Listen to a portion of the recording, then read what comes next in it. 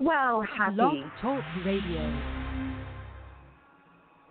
Well, happy Monday, everybody. We are back for another episode of Know Your Food, brought to you by Ripe.io, the blockchain of food, providing transparency in every bite.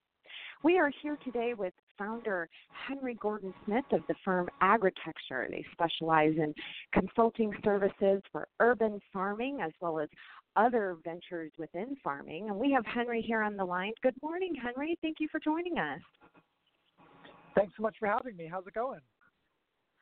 Well, we're excited to speak with you today. I am in particular excitement to talk to you because urban farming, and you are at the forefront of helping clients, and you're about to educate our audience on urban agriculture. You come from a vast background. So, Henry, I just wanted to start with a few questions about you, your background, before we get into Agritecture. And for folks that are listening, please follow along by going to agritecture.com. If you are in farming or want to know anything about it, this is a wonderful site.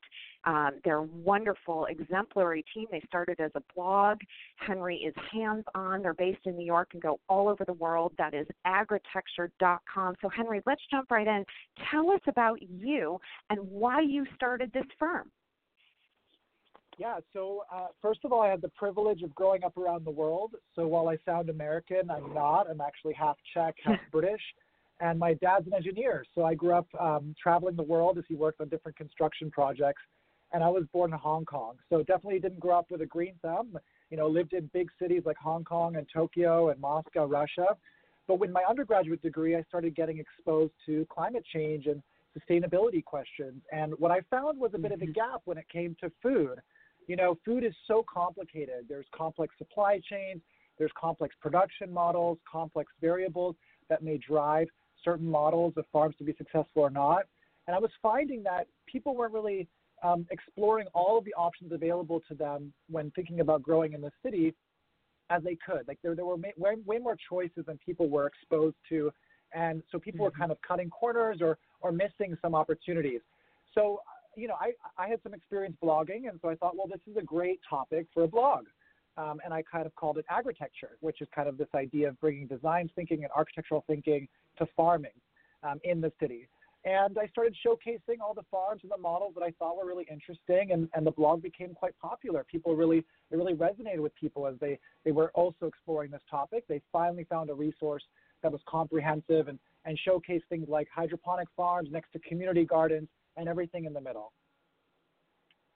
That's a phenomenal startup story. And so, Henry, let's talk about urban farming, because I don't think a lot of people know. I think people think of, you know, greenhouses and, you know, we throw things around like hydroponics and one of the things is you guys talk about something that really struck me on your website, controlled environment agriculture. So maybe you could speak a little bit about that.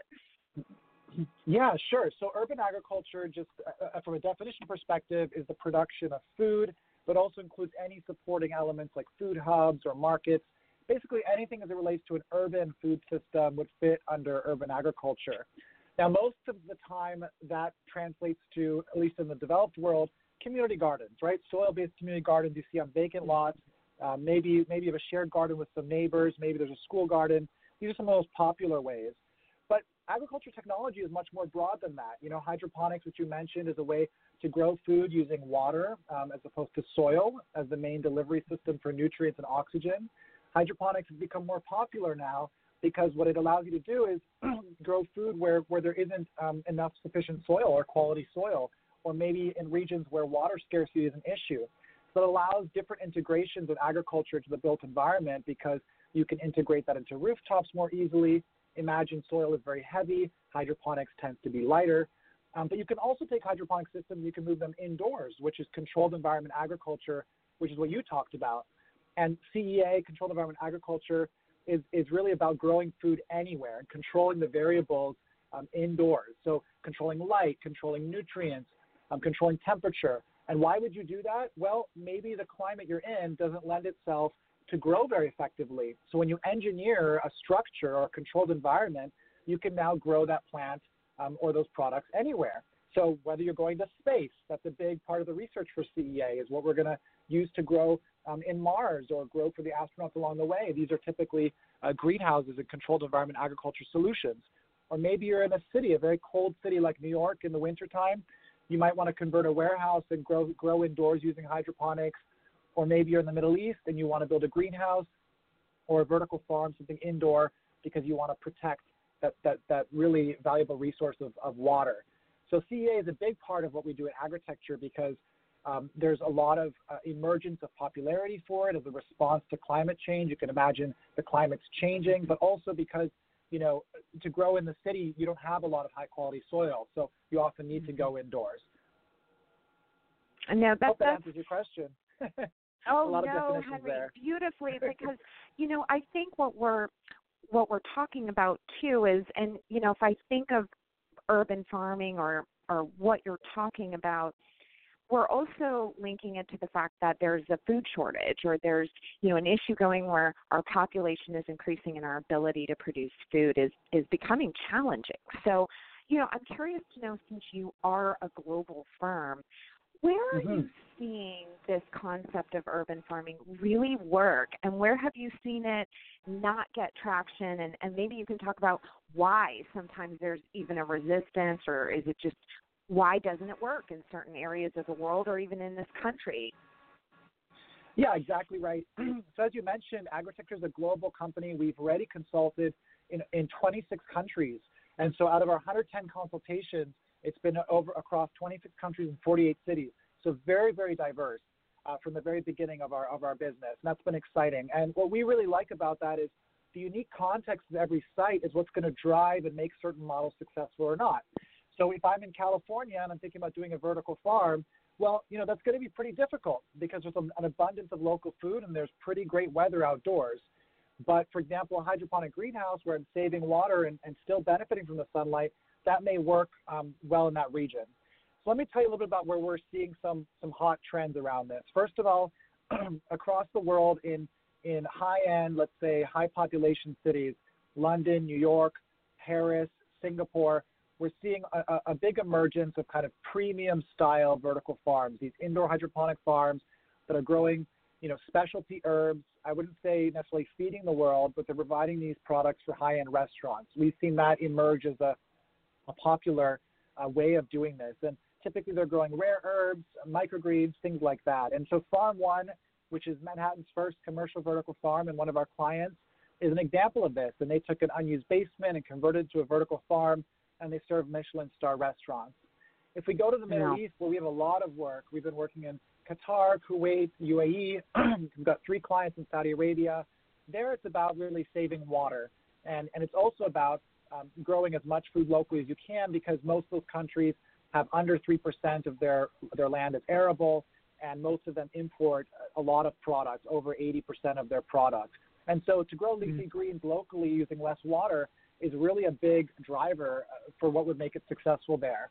Now we're seeing a lot of challenges there, though. It's very difficult to get the projects going because there's a very big gap in agricultural talent.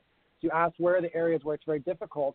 Well, one of the things that's going to make it difficult for these farms to be successful is if there's really a lack of growers. In the end, even though these systems are engineered and they're high tech, you still need quality growers. And so without that baseline of that talent, it's very difficult for agriculture, even urban agriculture, to grow and to scale. If you look at Vancouver, Vancouver is where I got first interested in the topic, and they actually incentivized the first commercial vertical farm in North America. It was on top of a parking garage there called Local Garden. And, that system was very overly engineered.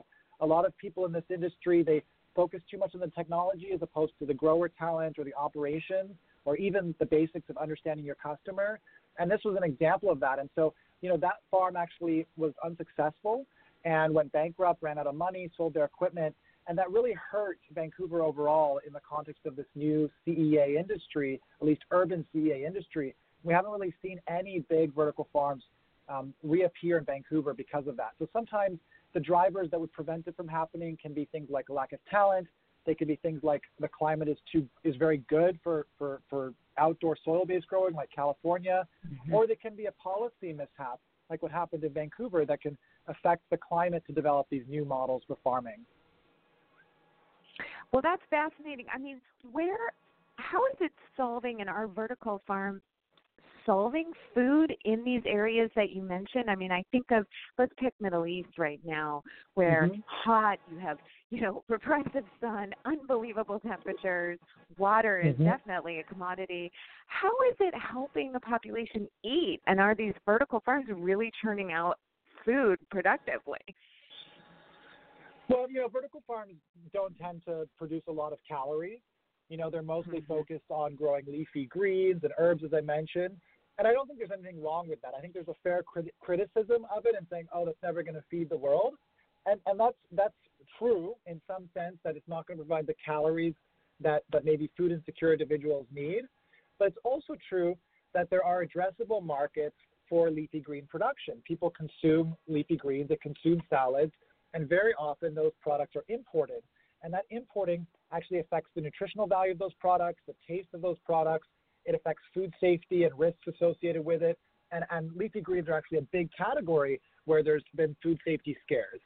So to grow that food more locally with less water resources in a cleaner way is a value proposition that someone can build a business case around. And I believe there's huge potential for these farms in the Middle East in particular. Now, to get to the caloric benefits of food security, I tend to lean towards greenhouses. I think greenhouses are an excellent way to produce a wide variety of fruits and vegetables in a low carbon way and still get the benefits of ongoing production. You can connect them to cogen systems more easily than vertical farms. You can connect them to natural gas excess that's possible that can help handle the heating, for example, in the Northeast. So, I wouldn't go out there and say vertical farms are feeding the world. That's not something you would hear me say. But I would probably say that it does impact food security in the sense that it creates a new paradigm for agriculture in the city, which excites young people and moves them to start asking questions about the food system. And I've met young people who have worked on vertical farms and then moved into soil-based organic agriculture. So I think in a lot of ways, this technology is a gateway to get more young people involved in the space. And a lot of those young people live in cities, and we need them to be excited about agriculture. Henry, I couldn't agree with you more, and you actually touch on a topic that I think makes a lot of sense, which is, today consumers are starting to question a little bit. We've certainly read about E. coli breakouts or food recalls that have happened. We also have a generation where there's food allergies and sensitivity to ingredients. So I'm curious to know, how are you seeing this way of farming, this urban farming, not just incite excitement for young people, but where are you also seeing maybe a food security system and getting them involved and seeing that they're able to control what they eat in a certain way? Are you seeing urban farming help these young consumers with their food curiosities or allergies? Yeah, no, I think one of the big value propositions for urban agriculture is that it provides a way for consumers to connect with the topic of agriculture without leaving the city limits. And I think that there's a lot of evidence growing that demonstrates that, especially as this new high-tech form allows them to engage with that even in the wintertime. So Square Roots, which is a project, they just expanded to Grand Rapids, Michigan, but their first location is here in Brooklyn, New York. They have 10 vertical farming shipping containers, and they have different young people running those farms. And what they've done is they've designed it, and they were a client of ours, so we worked with them, but they open up the containers, and so you can look into it. And so they do a tour once a month. They get about 200 visitors. That's right, 200 people once a month come to this farm. We rain or shine. I've seen them go in there when it's completely pouring to learn about this and to see it. And then they go into the farmer's market. There's a market that Square Roots does with some of its collaborators, and they buy some of that product. And so, they leave with a fresh product, but they also leave understanding this technology more, understanding what's possible. And the fact is, a lot of them can bring that to their consumption behaviors, but also into their own professional lives. Maybe they can influence the consuming and procurement strategies of the company they're working for. Maybe they work with some kind of finance or investment group where they work in policy. They can start to bring that back. And I think in dense urban areas where people being inspired and connecting and networking is so important, providing these spaces where they can be exposed to ag tech really can have additional impacts, like you mentioned, on helping them understand the food system, helping that system be more transparent, and helping to change their consumption behavior too. Well, given your expertise and your large vitae in this segment, Henry, I mean, where are you seeing consumers drive accountability for farmers, food producers, and brands? I think that consumers, based on the data that I'm seeing and the performance I see of the local farms that we work with, consumers are associating local farms with better product. They think it means pesticide-free very often. Mm-hmm. They think it means higher quality. They think it means fresher. They think it means family farm. So very rarely will I advise a client to say, hey, market the fact that you're a vertical farm or market the fact that you're hydroponic. We're going to mostly focus on local. And I think that consumers do care about that. And I think that the fact that they care is actually driving retailers to put local forward a bit more. We're seeing policymakers now. Georgia has a Georgia Grown product line where they work with retailers to get those products, more in front of the customer. We're seeing New York Grown is another one. So there's starting to be shifts across the board from how it affects the farmer to the retailers to policy as well. And I think local is that big one. And this is really happening because I think consumers and various media outlets and just the overall knowledge of organic has shifted, that consumers now know, that doesn't mean it wasn't sprayed with pesticides. And local could have that, local could shift as well in its understanding over time. But right now, that's the hot one. That's the popular type of product that consumers want. So, Henry, I want to shift gears a little bit because I want to go back to Agritecture. It started out as a blog, and if folks go to agritecture.com, you can really see the scope, and there's quite a bit of articles and a lot on this site. It's a wonderful information source. But I see this tab called Events, and there's workshops available. I was hoping you could tell our audience about these workshops and really what Agritecture is doing to help raise awareness and bring food accessibility and urban farming to everybody, because they look really fun. Well, look, as you could probably hear, I'm very passionate about this topic. I'm excited about it. I mean, I've been blogging about it for 10 years now.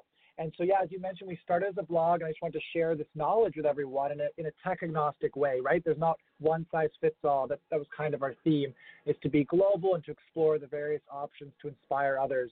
But what we found was people needed to connect with us in person too. They really wanted more information. Where are the economics? How do I really make that decision about a greenhouse versus a vertical farm? So I started thinking about, I think somebody asked me, what's the dream team to build an urban farm? And I started thinking about that, and I was like, okay, well, because it's in the city, you need an architect as well as a grower. And then you also probably need an engineer, and then you also need someone who's doing the business model, and you need somebody who's doing the marketing, and then you need somebody who's doing sustainability. So somebody maybe like the CEO. So I kind of came up with this idea of these 6 roles, and we developed Agritecture design workshops, which is basically, we've done them in 12 cities right now. So we pick a city, we recruit 30 professionals and divide them into 3 teams, and we pick a site, and we go through essentially what Agritecture does with its clients on feasibility studies, but we do that in a group format where we empower them with a bunch of knowledge on the first day, and then the second day, they visit the site, and actually sometimes it's the first day, but anyway, they design their solution. So they come up with what their idea is, and it's interdisciplinary. So they really get to bring in every single piece of the puzzle, and it's been really great to see what ideas they come up with. Since then, Agritecture has also done custom workshops. Like we went to St. Jude Children's Hospital and did a workshop with them on this topic. We do workshops around scenario planning, more like macro strategies. We teach commercial urban farming classes here at our office in New York. We do basically that's a more business-focused one. And more recently, we've started doing, I guess in the past 3 years, we started partnering with certain groups to produce events. So the Atlanta Conference is an event that we produced for 3 years with the city of Atlanta. And there we were trying to kind of bring together high-tech farming and these issues around race and equity that are very relevant in Atlanta and several other cities in the country. And so that event has been really successful as we worked with our director of urban ag. So we try to connect with our community both digitally and in person, all with the mission of empowering everyone anywhere to get involved in urban agriculture. I mean, that's really our mission. And we may consult for those that are looking to get there faster, who really want the benefit of all of our data and our team. But overall, as the founder of the business, my mission is to help anyone anywhere, no matter what their budget, to get to their next step as it relates to urban ag. Because I see our work and I see urban agriculture as a resiliency and adaptation strategy to climate change.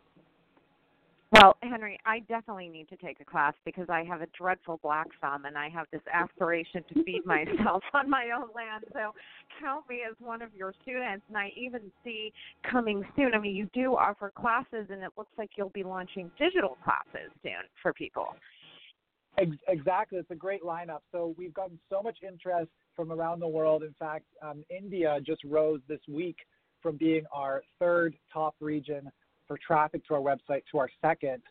It's been growing over time. So we've been really working on a suite of solutions to create, digital, more democratized access to the knowledge that we've been gaining over the past 10 years. So one thing is what you mentioned, which is online classes. Our classes are now going to be available online at a lower cost than doing them in person. And so that'll be coming soon, definitely before the end of the year. And then the other piece is, which hasn't really been announced on our website yet, is we're actually taking our feasibility study methodology and our database and putting it online. So we're about to launch, it's already actually being tested in beta. It's called Agritecture Designer, and it's online farm design tool. So you can develop your farming concept by inputting certain things like your budget, what crop you think you want to grow in your region, and we'll give you a short list of similar farms to your idea to be inspired. But you can also go further, and for a fee, you can subscribe and start building your projects in the form of a 10-year economic projection. So you can really kind of do it yourself if you're looking to do that on your own. And that's, again, part of that mission to democratize and grow. So that'll be coming soon. I mean, if you go to agritecture.com/designer, you can sign up for beta still, and that may be of interest to you. Wow. Well, I'm definitely going to sign up. I need as much help as I can get. And it sounds like it's empowering to consumers. Try it. Go out and see what you can do. You can just need a little deck, even if you live in a city. Exactly. Yeah. And there's so much you can grow at home, really. If you have a garden or a balcony, there's so much you can do at home. Obviously, you need to be there to take care of it a little bit, but it's so satisfying. So, Henry, I want to talk a little bit about the services that happen at Agritecture, because for folks that are looking at the site, thinking about this, thinking of getting into farming or starting a business in food, you offer quite a bit of help. So I'm hoping you can speak to a couple members of your team and some of the services you provide so that folks listening can go to you as a resource for, hey, this is a great guide for me. Because it looks like after the classes, they can really spend a lot of time on your site as well. But talk about your team and what you're doing service-wise for folks as well. Yeah, absolutely. I appreciate that opportunity. So, we've grown organically. So our services have all been developed in the context of what the market has needed. We started as a blog providing information, and then consulting requests came organically from that. I never thought I would be a consultant in this space. But what we really do is we provide technology-agnostic advising. So for a lot of entrepreneurs in this space, they don't necessarily trust the technology companies, like a lighting company or a racking company or a greenhouse company, because those companies are selling their equipment. And so they're always going to cut corners when it comes to your idea because it has to fit within their equipment. So what we're kind of suggesting is a different route, an alternative, which is to say your idea matters the most. The uniqueness of your idea, the uniqueness of the integration of technology and your business model and your location matter the most. So design thinking is required. So really our feasibility studies are the most popular service, which is basically an A to Z planning solution for anybody who wants to do any kind of urban farm, from low tech all the way up to high tech vertical farms. And we go through everything. We do market research. We do concept development. We analyze the site or give our clients checklists to analyze the site. We build out the farm design. We design the farm layout, the electrical, the plumbing, the whole thing. And then we build out materials lists and build out a whole economic model. And typically this will run for probably 6 weeks to 4 months, depending on the size of the farm. And what you get at the end is really your total go-to-market strategy that you would need to raise money, to raise additional money, or just to be confident to spend the money that you've allocated for your project. And we can work within, whatever the capital cost budget is. We find ways to help with that. We've also been doing more work recently with cities, and that's basically advising on, well, what if we take a step back and look at a neighborhood or a city scale, and we want to accelerate urban agriculture, what are the scenarios to do that? So we have a unique methodology where we can access our database of urban agriculture models and lay them out over physical spaces. And we did that, for example, for Sidewalk Labs, which is a smart city project in Toronto that's under development. We do other work, including some grant work around workforce development with Cornell. We've worked with USAID to go to Kosovo and advise on how to make their greenhouses more effective, because there's a lot of greenhouses that aren't being fully utilized there. We do other work, including some recruiting. I mentioned that talent gap. So we're working right now to find a head grower for a new vertical farmer in New Jersey right now. And on our services page, you can see everything else we do. But honestly, each of these has developed over time as we've kind of worked with our clients and found what they need. But the vast majority of our clients, I would say, are probably 60% are still new urban farmers that need a whole team. Like, they don't want to hire a whole team internally, but they need a whole team to coach them. And so just to answer your question about team briefly, what I've done is I built a really incredible diverse team. So we've got people on our team that have been doing CEA, build and design for almost 10 years now. We've got a veteran urban farmer on our team that's been farming both indoor vertical and outdoor soil-based for about 25 years. He's also permaculture certified. We've got Ricky Stevens, who is really a digital expert and also works on a lot of policy-related work with us. Yara is our sustainability manager and operations director. So she builds our economic models and also helps calculate carbon footprint or other environmental impacts. And then we've got Brianna, who really leads our media and strategy piece of our business as well. So altogether, we're 8 full-time, and then we've got probably about another 8 subcontractors around the world that we work with to make sure that you're kind of getting everything you need and hitting all those angles. We don't miss any opportunities for you. Oh, that's phenomenal. You know, Henry, I really appreciate what you're saying about also the call to action to get people involved in the practice of farming. Could you speak a little bit, because I don't think people are aware that this is a ripe opportunity for a career. There's a shortage of farmers. So, who can get into this? Yeah, there is really a shortage of farmers, and I would say the talented head growers that we need. And when it comes to urban, you need someone who has the experience and background of working on a farm that's at least an acre in size, I would say, at least, and that's a small farm when we're talking about conventional. But they need to have that experience, or even working in a commercial greenhouse, and they need to have the creativity to embrace the urban context where it's a smaller space and sometimes there's more complexity, but there's also great opportunity there. So we kind of need people with, really strong, solid horticulture best practices, and then someone who's also kind of creative and a bit of a maker. So it's a very, very hard profile to find. But if you want to get into the space, look, the salaries are really increasing for head growers. I find it very difficult to get people to be a head grower in the 65K range. A lot of them are demanding more 85 plus now. The pathway to get there is pretty long, to be honest. You need to get work experience within a commercial greenhouse, and you ideally need to get some kind of horticulture degree. So if you got into it now, that's probably looking at, 4 years of studies at least, and then moving into probably 2 to 3 years of commercial experience. And then you could get a really good job with one of these vertical farming companies or indoor farming companies if you did all that right. But that's kind of the journey. I think there are some people who skip over that because they go straight into greenhouse management, or they go straight into the operations. If somebody does have 3+ years of commercial growing experience, I will consider them for the role, even if they don't have that horticulture degree. Wow. And so you can complement that by doing certain certificates in horticulture. We definitely want to get, certain things like food safety, pest management. But again, all of that can be learned on the go. So there's really great opportunities for those individuals that are happy to do some internships, happy to take, labor jobs within greenhouses. They can put themselves in a position for a market that's really heating up. And also there's a lot of competition now because cannabis growers are being poached from the horticulture industry. And so that's also increasing the salaries a lot. And that's tough. That's really tough one for us.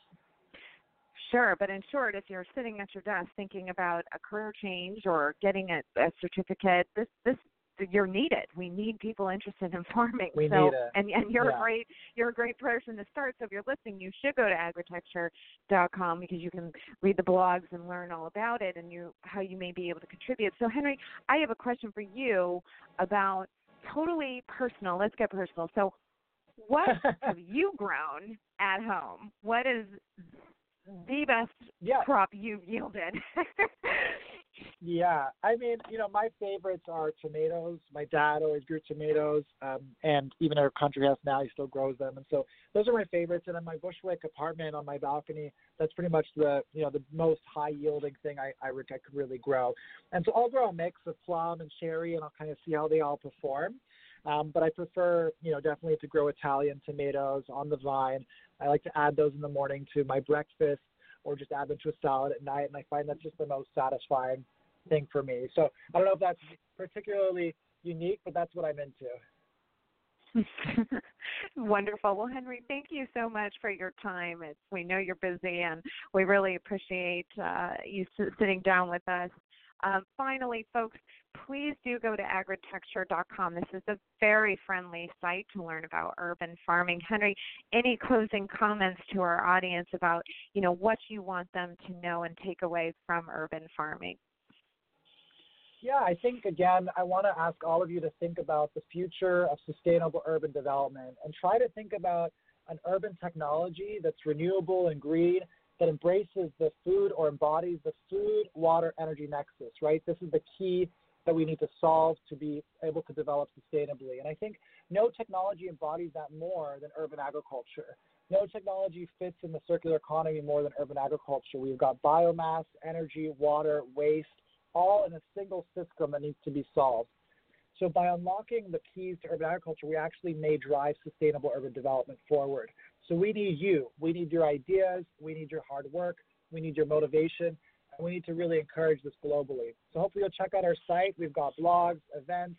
We've got services if you need those too. And I really am grateful for this opportunity to share this with you on Ripe.